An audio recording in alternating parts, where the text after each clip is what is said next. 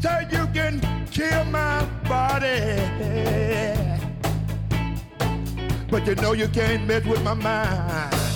Welcome to Economics and Beyond. I'm Rob Johnson, president of the Institute for New Economic Thinking. Say you can kill my body, but you know you can't mess with my mind. So no, you can't kill my mind. You know we'll go away. We're gonna go away. Come back, come back, come back, Come back. my second time. I'm here today with my friend Andre Perry.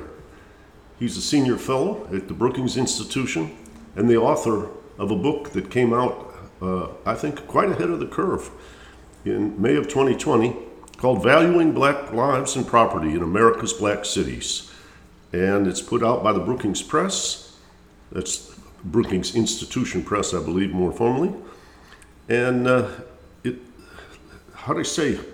just seems like now everybody's immersed in what Andre was illuminating a little over a year ago. And obviously that book came out, so you were thinking about it well before that time. And a lot of people think about problems, but you seem to have a vision of what was causing these problems that now other people are locking onto. So let's start with what inspired you to write the book? What did you see on the horizon? And tell us a little bit about what you developed in over the course of writing the book. Well, there's two major reasons why I wrote the book. One is I would go back home to my hometown of Wilkinsburg, Pennsylvania, and I would visit the home where I grew up. And as the story was told to me as a child growing up, that my mother at the time of my birth, she was poor. She already had a child when she was 15, had me when she was 17, and the story is told that there was a deal made between my maternal grandmother and the woman I call mom. Her name is Elsie Boyd. And Elsie Boyd was an older matriarch in the neighborhood that took in kids. And a deal was made that she would take me in to this home, 1320 Hill Avenue, Wilkinsburg, Pennsylvania. And my brother came, and then as I was growing up, she reared or informally adopted a lot of children in the hood. She took in between 12 to 15 kids at various stages. Some would stay a few weeks, some would stay a few months. I would stay until I graduated from high school. And that home that we grew up in is worth so much to me personally. But when you look at the list price of that home, it's really you could pick it up by agreeing to pay taxes on it, and comparably, homes across a nearby neighborhood are worth thousands of dollars more. So I wanted just to see the overall conditions that led to me growing up in that home and its impact today. And when I started doing that, I found that my mom lived in areas that were redlined. She lived in areas where there was urban renewal, where highway construction, or in the case of my mom, it was actually the building of the Civic Arena that forced her to move to Wilkinsburg. And there were a lot of things that happened in the past. And I forgot to mention one other thing, that my father, who was born in Detroit, eventually became a heroin addict. He was probably abusive, and he died in a prison right outside of Detroit, Jackson State Penitentiary, now known as the Michigan State Penitentiary. And so, also, when I looked at where he lived, he lived in areas that were red line, where highway construction forced them to move. They both, my mom and my father, were surrounded by racial housing covenants, so they couldn't leave. And so I just started studying the conditions. And what I found after comparing home prices in Black majority neighborhoods to those in white areas. And what I did, what my team of Jonathan Rothwell and David Harshbarger, we controlled for education, crime, walkability, all those fancy Zillow metrics, because we wanted to get an apples to apples comparison between homes. And what we found pretty much astounds that homes in black neighborhoods are underpriced by 23%, about 48,000 per home. Cumulatively, there's a loss of about 156 billion in lost equity. And you know, Rob, that's, I mean, to put that in perspective, how big a number that is, 156 billion would have financed more than 8 million four-year degrees, based upon the average cost of a four-year public education. It would have paid for or financed more than 4 million black-owned businesses based upon the average amount black people use to start up their firms. It would have replaced the pipes in Flint, Michigan 3,000 times over, covered all of Hurricane Katrina damage, and it's doubled the annual economic burden of the opioid crisis. So my father, who was a heroin addict, if he lived in areas that the housing was market rate or the white rate, he would have had better infrastructure, better schooling, greater opportunity to go to college or start a business. And I say all the time that there's nothing wrong with black people that ending racism can't solve.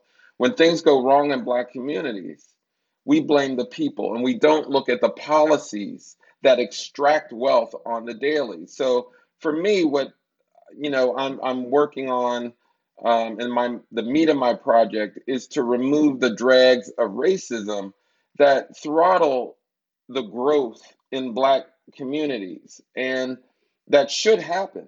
That if you remove these drags, you'll see people get greater equity, have a greater chance to go to college, greater chance of starting a business. And so that's the meat of the enterprise. And there's one thing, and I'll just go through this briefly. When I was in education, I did a lot of work in education in New Orleans post Katrina. And I would hear this same refrain over and over again. They would say, if we could only fix the schools, everything would be all right. Not seeing that schools are connected to housing segregation, and the way that's financed leads to schools with predominantly black people in it getting $23 billion less than their white counterparts. And so when people say, if we can fix the schools and ignore how schools are financed, then they're just burying their head in the sand to the structural inequality that is really the problem. And so for me, it's an exploration of my hometown, how I grew up, my upbringing, but it's also just my effort to remove these drags of racism in markets, not just housing, but markets that affect the quality of life of black people. So it's fascinating to me because you're talking about essentially people acting as though these indicators are some kind of scientific objectiveness. And what value is subjective and psychological and based on, which you might call it, many unconscious traditions and fears, as well as the number of acres or the number of stories or the number of bedrooms. And that interaction between the value of the house, on the one hand, its ability to create what I'll call collateral to foster all kinds of things that improve the quality of life, and which you might call the feedback that when those things aren't there, it depresses the way in which the house is assessed for that which is around it. Well, when you see this spiral, the only way it seems to me, just listening to you can break out of it is to get in to that subjective psychology and fear. Now, I remember when you and I have talked in the past, not online, but we just in conversation, you've mentioned to me that there have been some examples where white people are essentially put in the living room to sell the house or have the house assessed, and just changing the artwork and the books on the shelf changes how people perceive the house. Yeah, if folks been reading the New York Times or I mean, many newspapers all across the country, there's been a recurring story in different locations of people who essentially are either trying to refinance a home, sell a home, and they get an appraiser. And whether they're in a black neighborhood or a white neighborhood, the original appraiser comes in very low, and they suspect something's wrong because they can look at how homes are valued right across the street and go, that doesn't line up with what just happened right down the street. And so many black homeowners have done their own sort of test case or social experiment. They removed the books, the artwork, and actually got white stand-ins. In one case, the white stand-in was a husband, so you had an interracial couple. In the first case, the black wife was present when the appraiser came. And the second time around, um, the white husband stayed, and this is after removing all the artwork and books. And eventually, the second appraiser came in $140,000 higher, or something around that. In the case in San Francisco, it came in $400,000 higher. In another case in Indianapolis, $120,000 higher. And so, it is really the very idea of a white savior that is taking place. And when when you see a white person, it's and you get a higher evaluation, you're really seeing the intrinsic value of whiteness take hold. That they see whiteness, and somehow the property is miraculously hundreds of thousands of dollars more. Now, it's clear that in my mind, this is almost theft, because when you're talking about losing $140,000, you're really talking about throttling a person's ability to start a business, to get another home, to pass on generational wealth.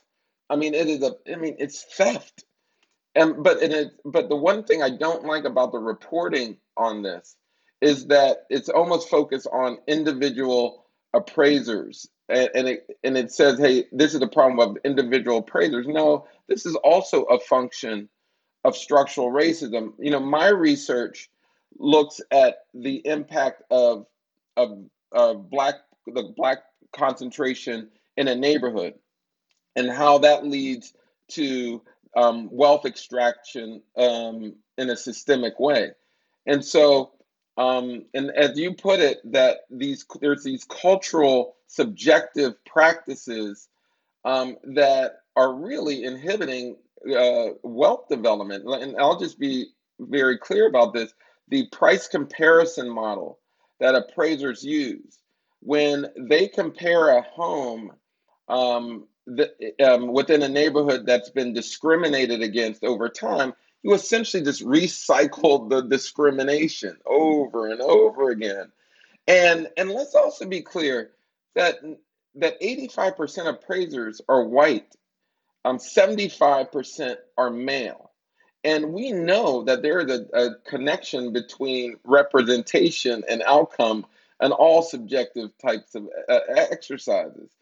And so, and one more thing, and let's not forget the history that the price comparison model was also a tool to keep Black people out of neighborhoods. And so we clearly need new practices that are devoid of this tradition, because it's really this limiting wealth development, and sometimes encouraging theft, in my opinion, when it comes to the valuing of homes. Mm-hmm. Let me ask, I'm thinking of what I might call comparative geography. Are there places where this phenomena is extreme and other places where it's quite diminished, where essentially it's not profound? I'd be interested where we should live if we want to overcome racism, where for a black person, what's a place where you're going to get a fair shake? Lynchburg, Virginia, let me tell you, there's an 85% difference between equivalent homes in black neighborhoods and white neighborhoods. Meaning, if you helicoptered a home from a black neighborhood and put it in a white one with similar social circumstances, again, similar educational levels, crime levels, it would increase in value by 86%, 85%. I mean, it's insane. And then on the flip side, you have places like Nashville, believe it or not, where it's a plus 10% value in black neighborhoods. Now, that is fraught because when we looked at the home ownership rates and other factors, it's a very older home owner in those neighborhoods. So clearly, those places are vulnerable to gentrification. Um, and but that's what's happening in most cases where you see prices of home list prices of homes so low that eventually only people with cash can buy them. I mean, your hometown of Detroit, for instance, um, there are thousands of properties priced below a point that bank won't back with a mortgage.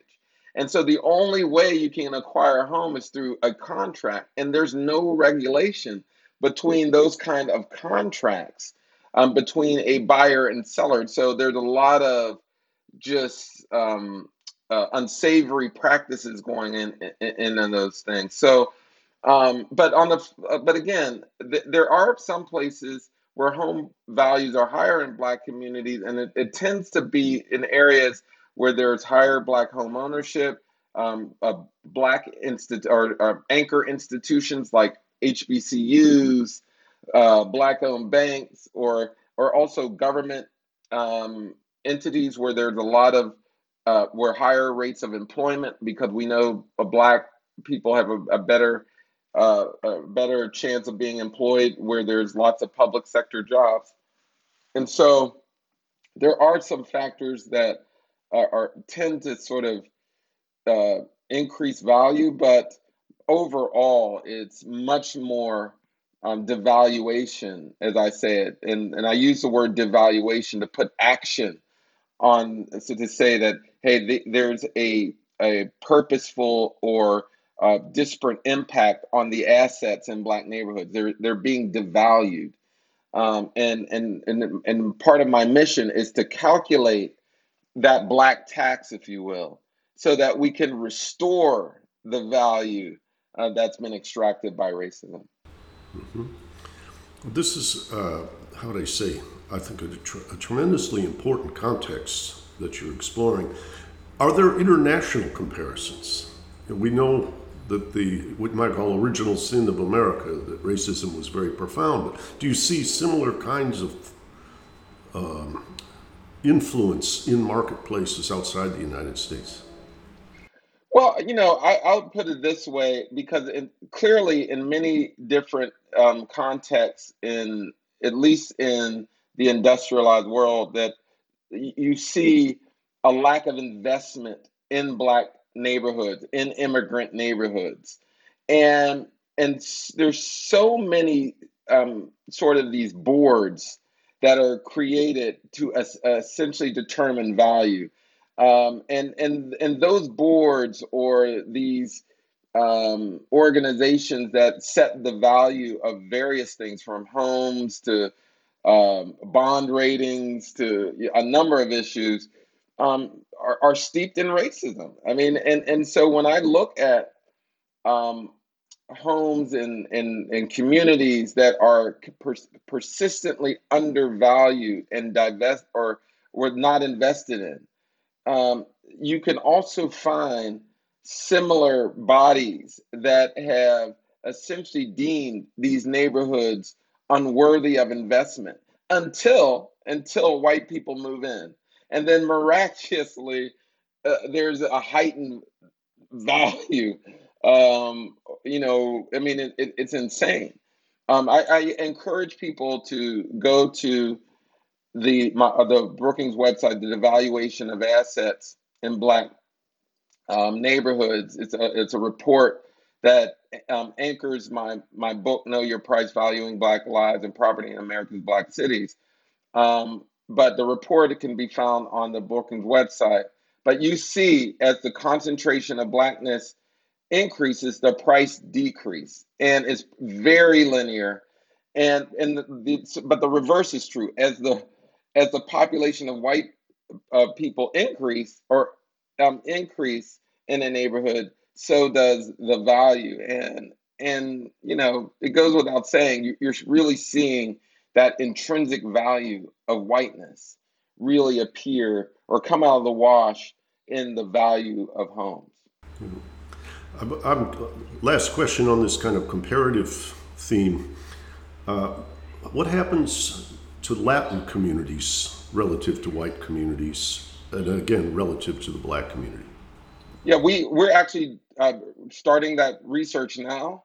I will say this: I expect a similar phenomenon, but not the exact same thing, because remember, it was anti-Black policy that really shifted these systems in housing, employment discrimination, and in other areas. It was really anti-Black policy, and certainly other people were caught up in that. We still see, for instance, home values in formerly redlined areas generally lower than others, in spite of the population in it. So that impact of redlining still has a drag on the communities, regardless of people who are in it. And this is something that we also found. Black people are no longer the predominant group in formerly redlined areas. It's Hispanics, then whites, then Blacks who live in those areas, and you see sort of worse outcomes in those areas regardless. So I would venture to say that as brown people move into Black neighborhoods, and you're seeing this all over the country, their wealth is being robbed by those same anti-Black policies overall. So I think you'll see a similar sort of devaluation, but I think that you'll see it more pronounced in Black neighborhoods because it was anti-Black policy that led to many of these practices that extracted wealth. So in this, what I'll call spiral or interactive amplifying loop, we see that the lower valuations diminish what you might call the wealth power collateral upon which a more vigorous system can be built. Educational institutions, small businesses, probably things like transportation opportunities for people who could reach out a little further, to explore jobs that are more vibrant. If getting from here to there was easy to do, there are all kinds of, what's the quality of healthcare clinics, all of these things which you've shared with me are, how would I say, intertwined with these valuations. I'm a doctor's son. I think the diagnosis that you have, what you might call excavated from your childhood and made systematic, it sings to me about the stuff I observed in around Detroit and suburban Detroit on the Lower East Side. But I'm a doctor's son, so the diagnosis is brilliant. But doctor, what's the remedy? How are we going to get out of this spiral? Where's the leverage point? I say broadly, nothing grows without investment. What the Vietnamese philosopher, and excuse me for mispronouncing the name, Thich Nhat Hanh. Yeah, Thich Nhat Hanh. Yeah. Yeah. And one of my favorite quotes was, "If you see a head of lettuce and it's not growing," and I'm paraphrasing, you don't blame the lettuce. You look to see if it's getting enough water, if it's getting enough sunlight, if the soil's rich. You never blame the lettuce. But when it comes to Black communities and development, we're constantly blaming the lettuce. And so we need to make sure the soil is rich, it's getting water. In other words, we need to invest in the infrastructure and the other surrounding things that will lead to growth.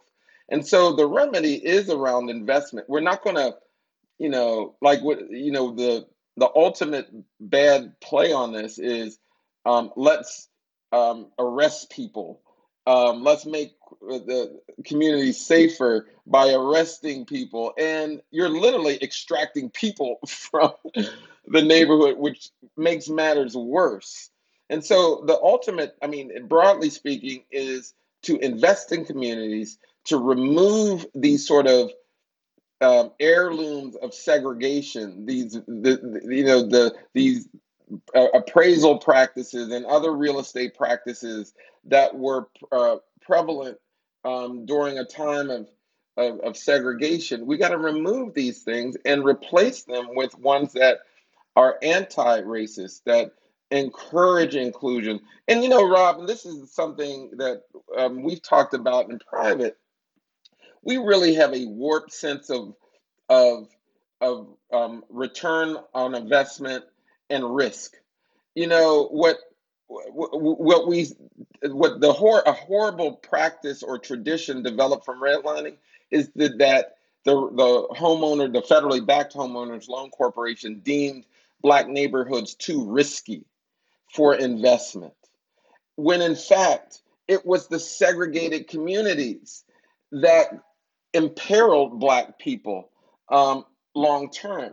But when you look at interest rates, when you look at investment, it's we're almost rewarding what's actually causing harm.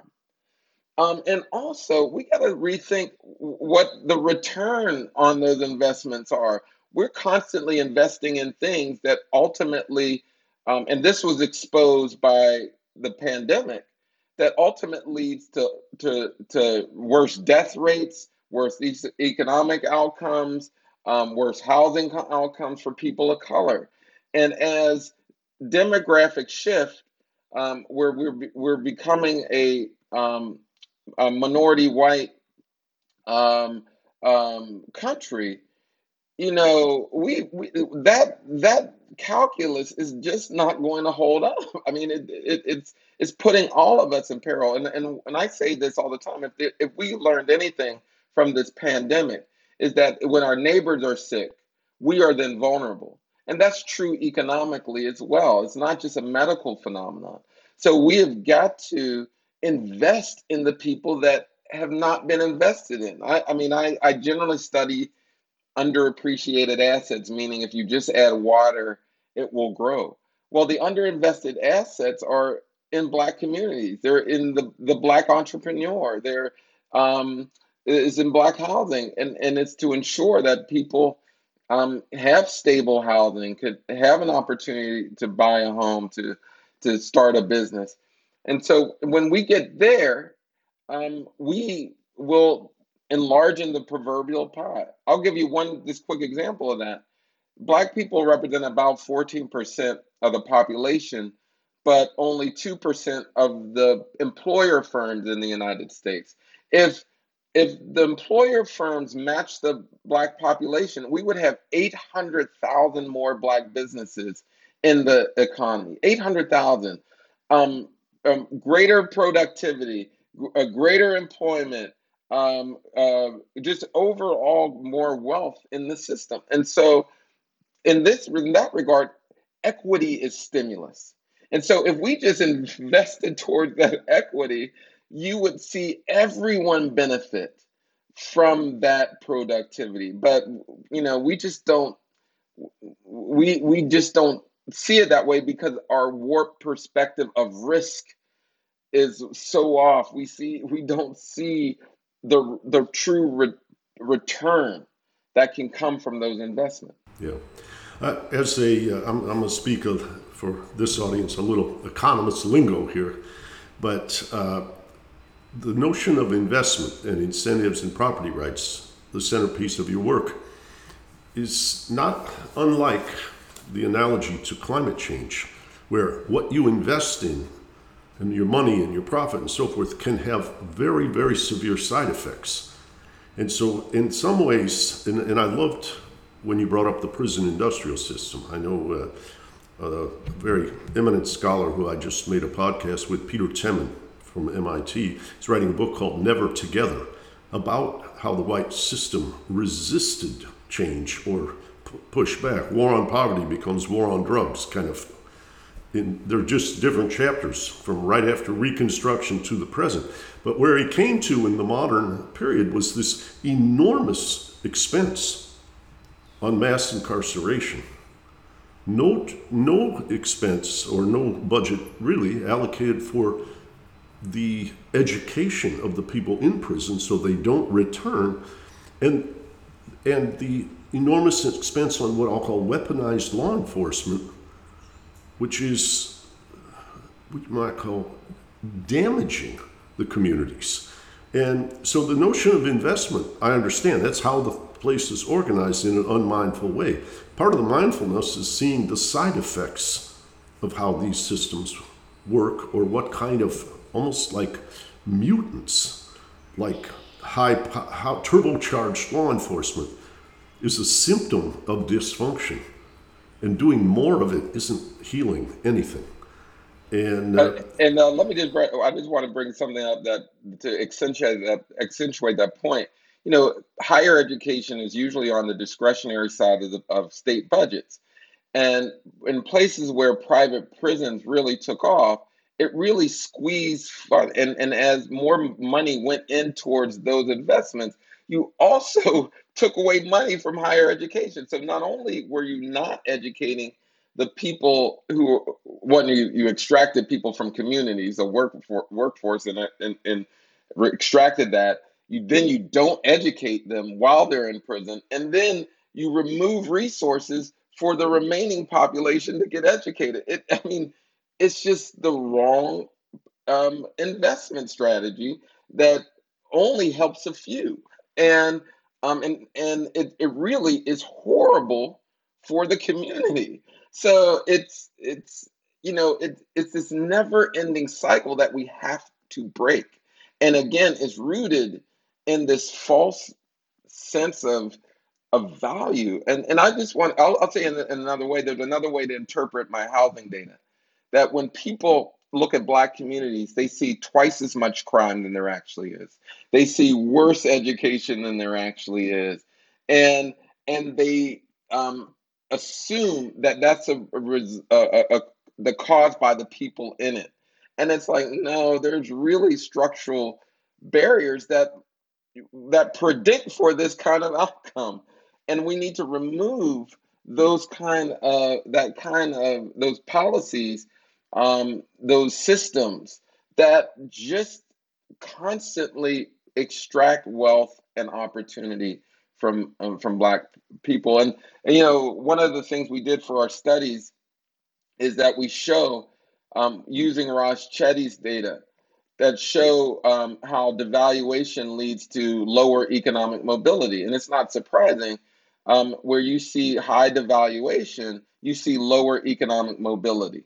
Overall, people just are not advancing because of this. And so it's just a death spiral that occurs when you don't invest in things that are worthy of investment.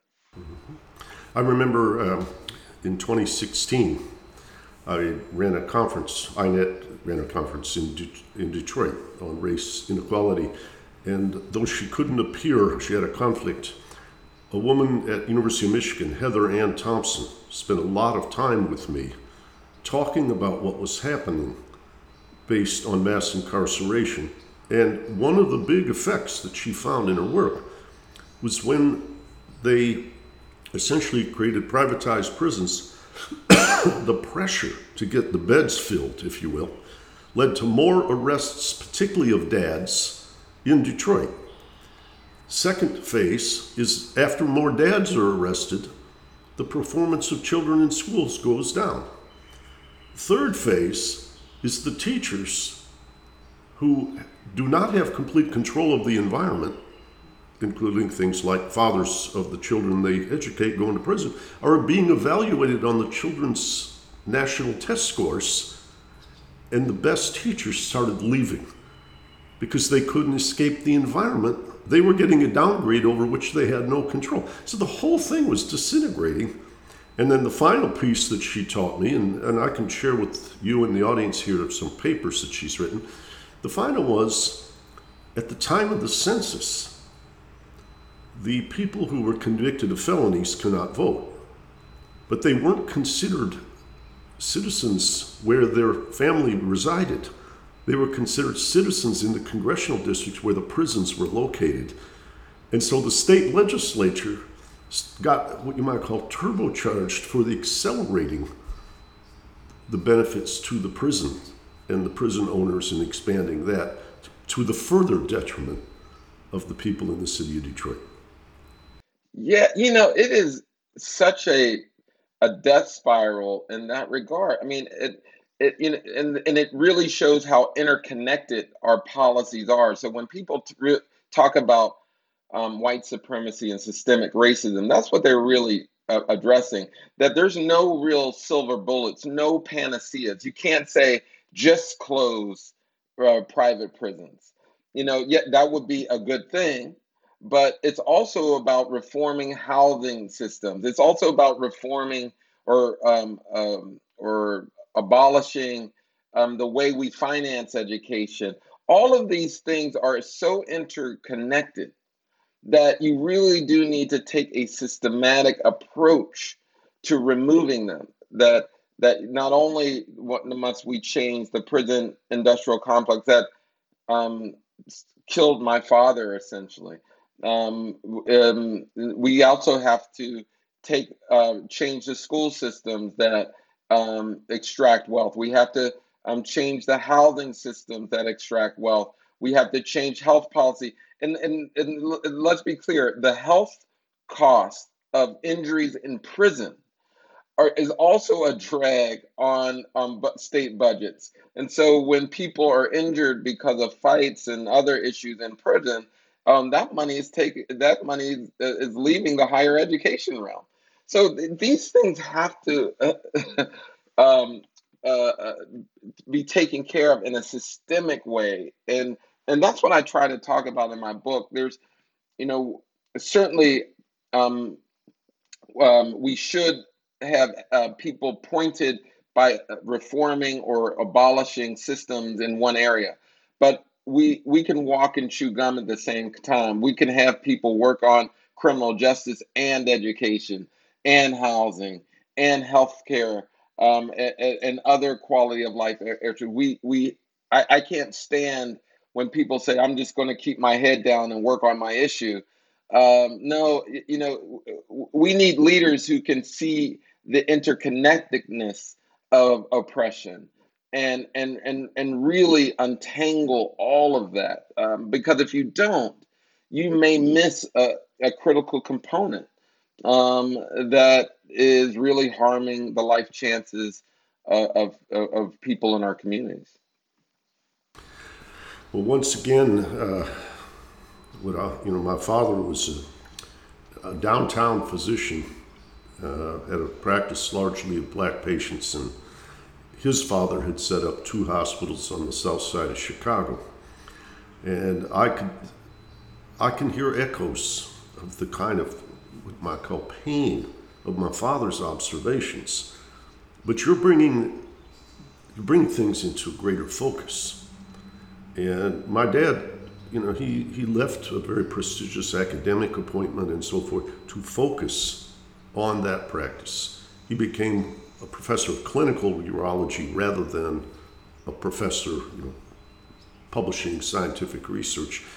And his sense was at times despairing about how we could get out of the spiral, which seems, I'm talking about being a little boy and learning these things from him in the 70s.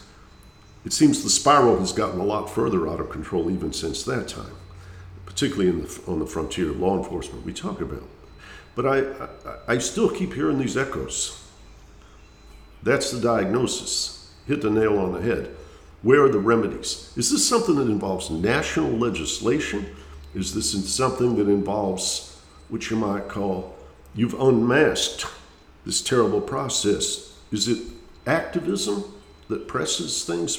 Where do the activists focus? Is it counties? Is it communities? Is it states? Is it city governments? Is it everywhere?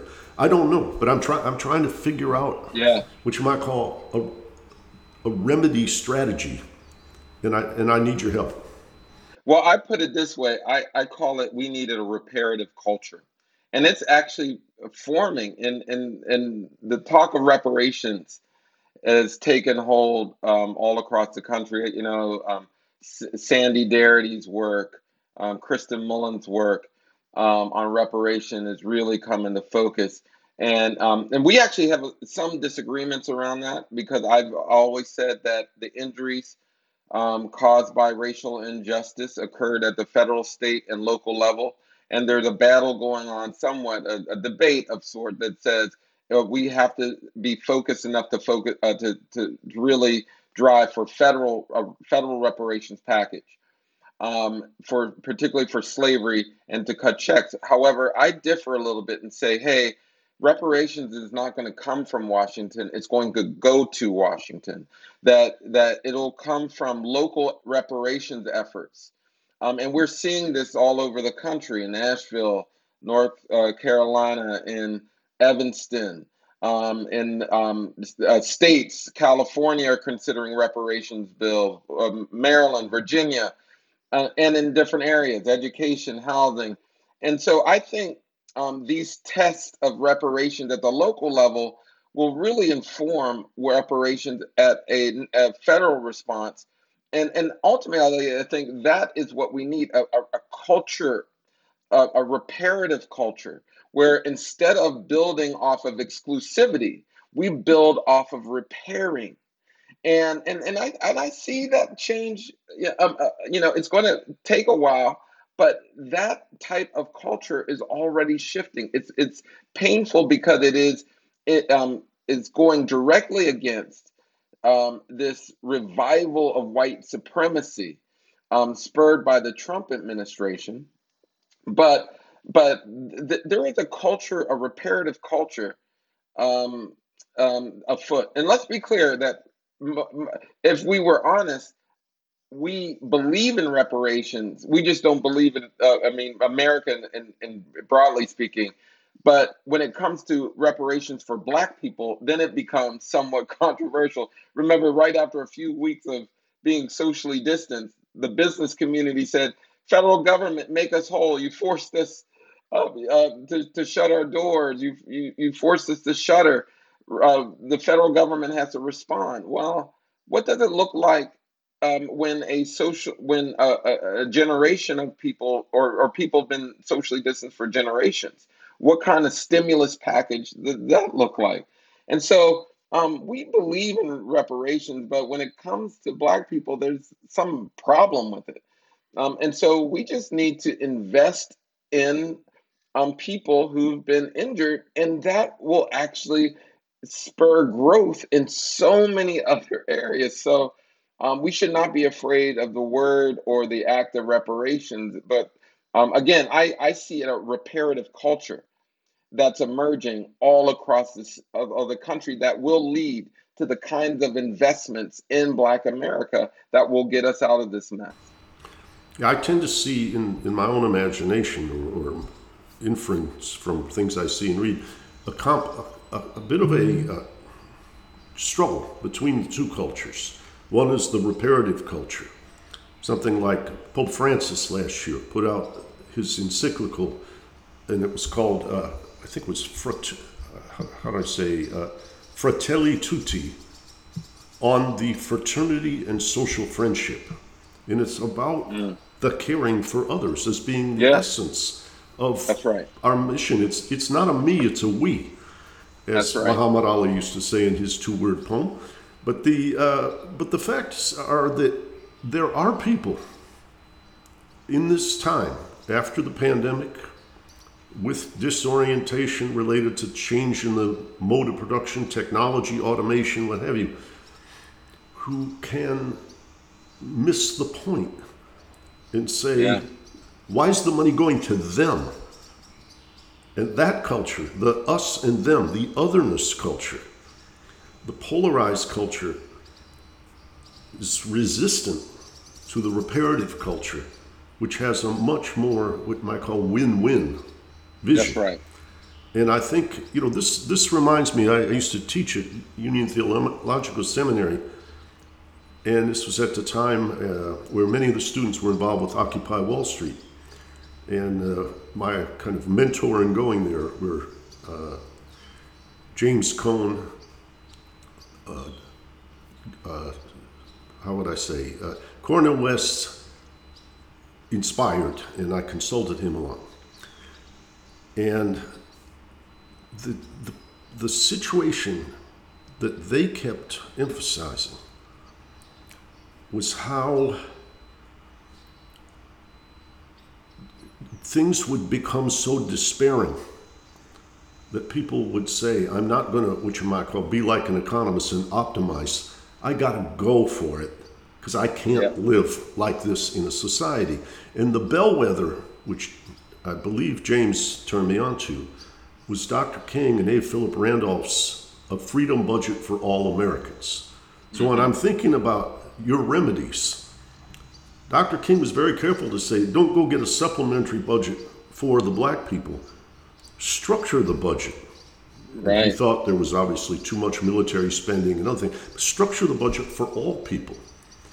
And what I'm struggling with, I'm asking you, is how do we overcome that frightened culture and get to the kind of culture that Pope Francis is pointing to, the reparative culture that is a win-win? I'm glad you brought up Pope Francis, MLK, and really other spiritual leader. Reverend Barber is a name that should come up. Because unfortunately, we've seen a moral force that leaned on the fears and anxieties around exclusivity of this false notion of scarcity. And politicians, and we've seen certainly that in Trump, lean on those fears and that immoral force that, as you will, around it. We do need a moral force to counter that. We do need sort of a prophetic voice around why businesses are, why we create businesses, in fact, to support communities. Why should we help each other? Why we should repair? And I do believe that we forget Adam Smith was a philosopher that, and this sort of, we remove sort of the moral obligation of our policies from the discourse. And so when you're talking about growth economically, you have to talk about it morally, socially. I'll give you an example. When I used to work in education, one of the things questions I used to get all the time was, what's the fastest way to close the black-white achievement gap? And I used to hate that, because I used to say, well, the fastest way to close the black-white achievement gap is to stop educating white people. That would be the fastest way, but it would be the immoral way.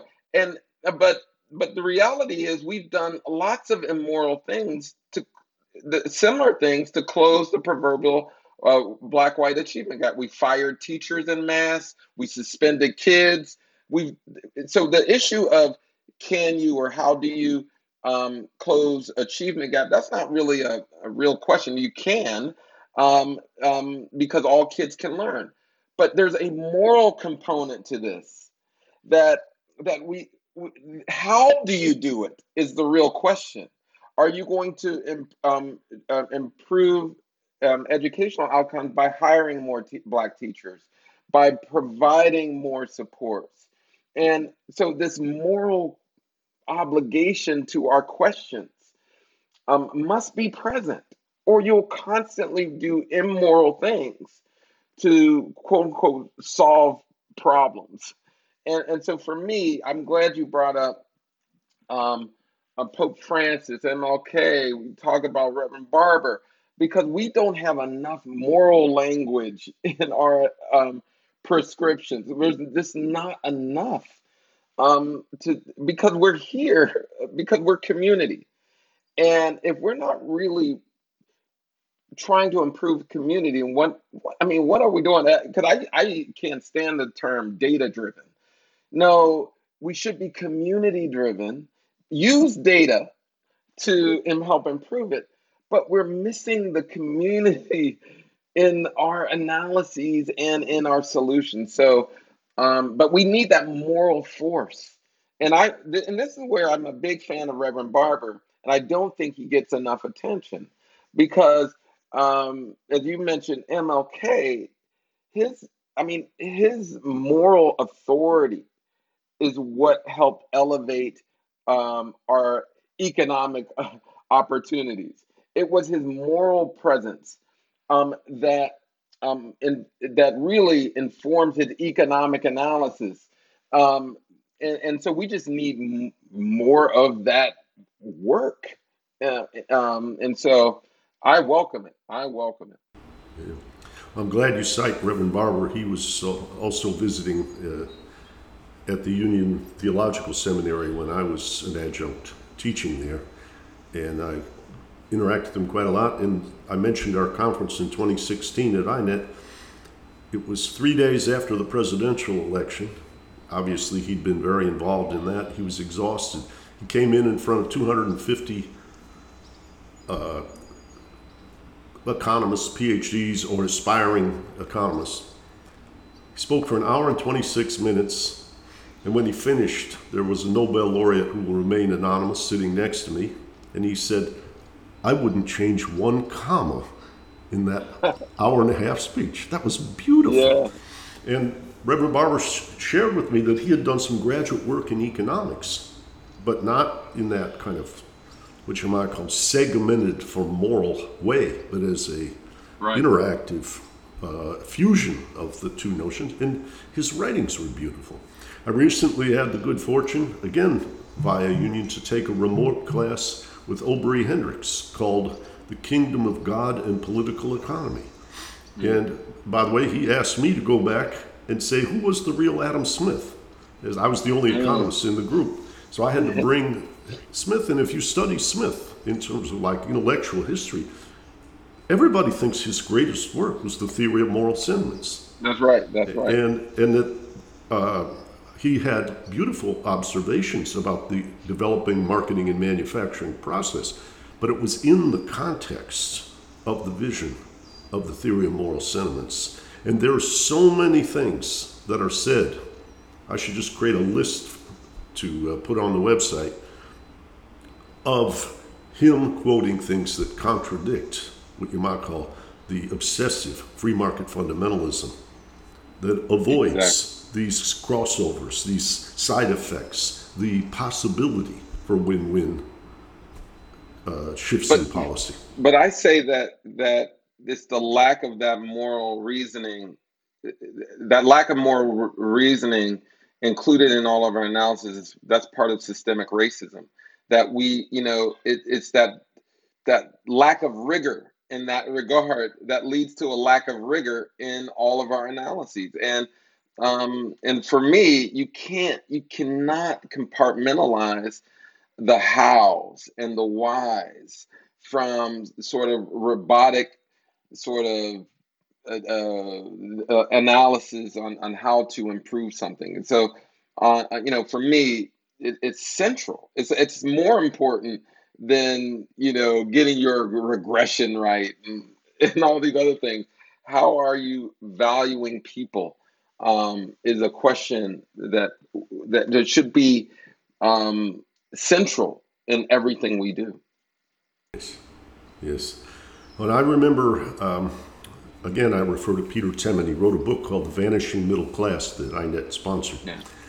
In the what I'll call the meta punchline there, it resonates with what you might call the music that you're playing for us today.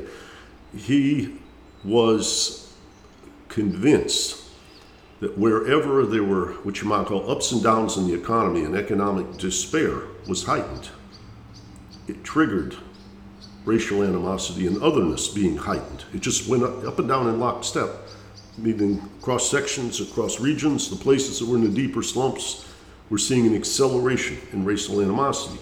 But what he really came back to was this substituting otherness for togetherness was destroying the rungs in the ladder of potential for the future. As we were moving to a knowledge-intensive economy based on high-margin services at the top end and low-margin services at the bottom end, education was the pathway.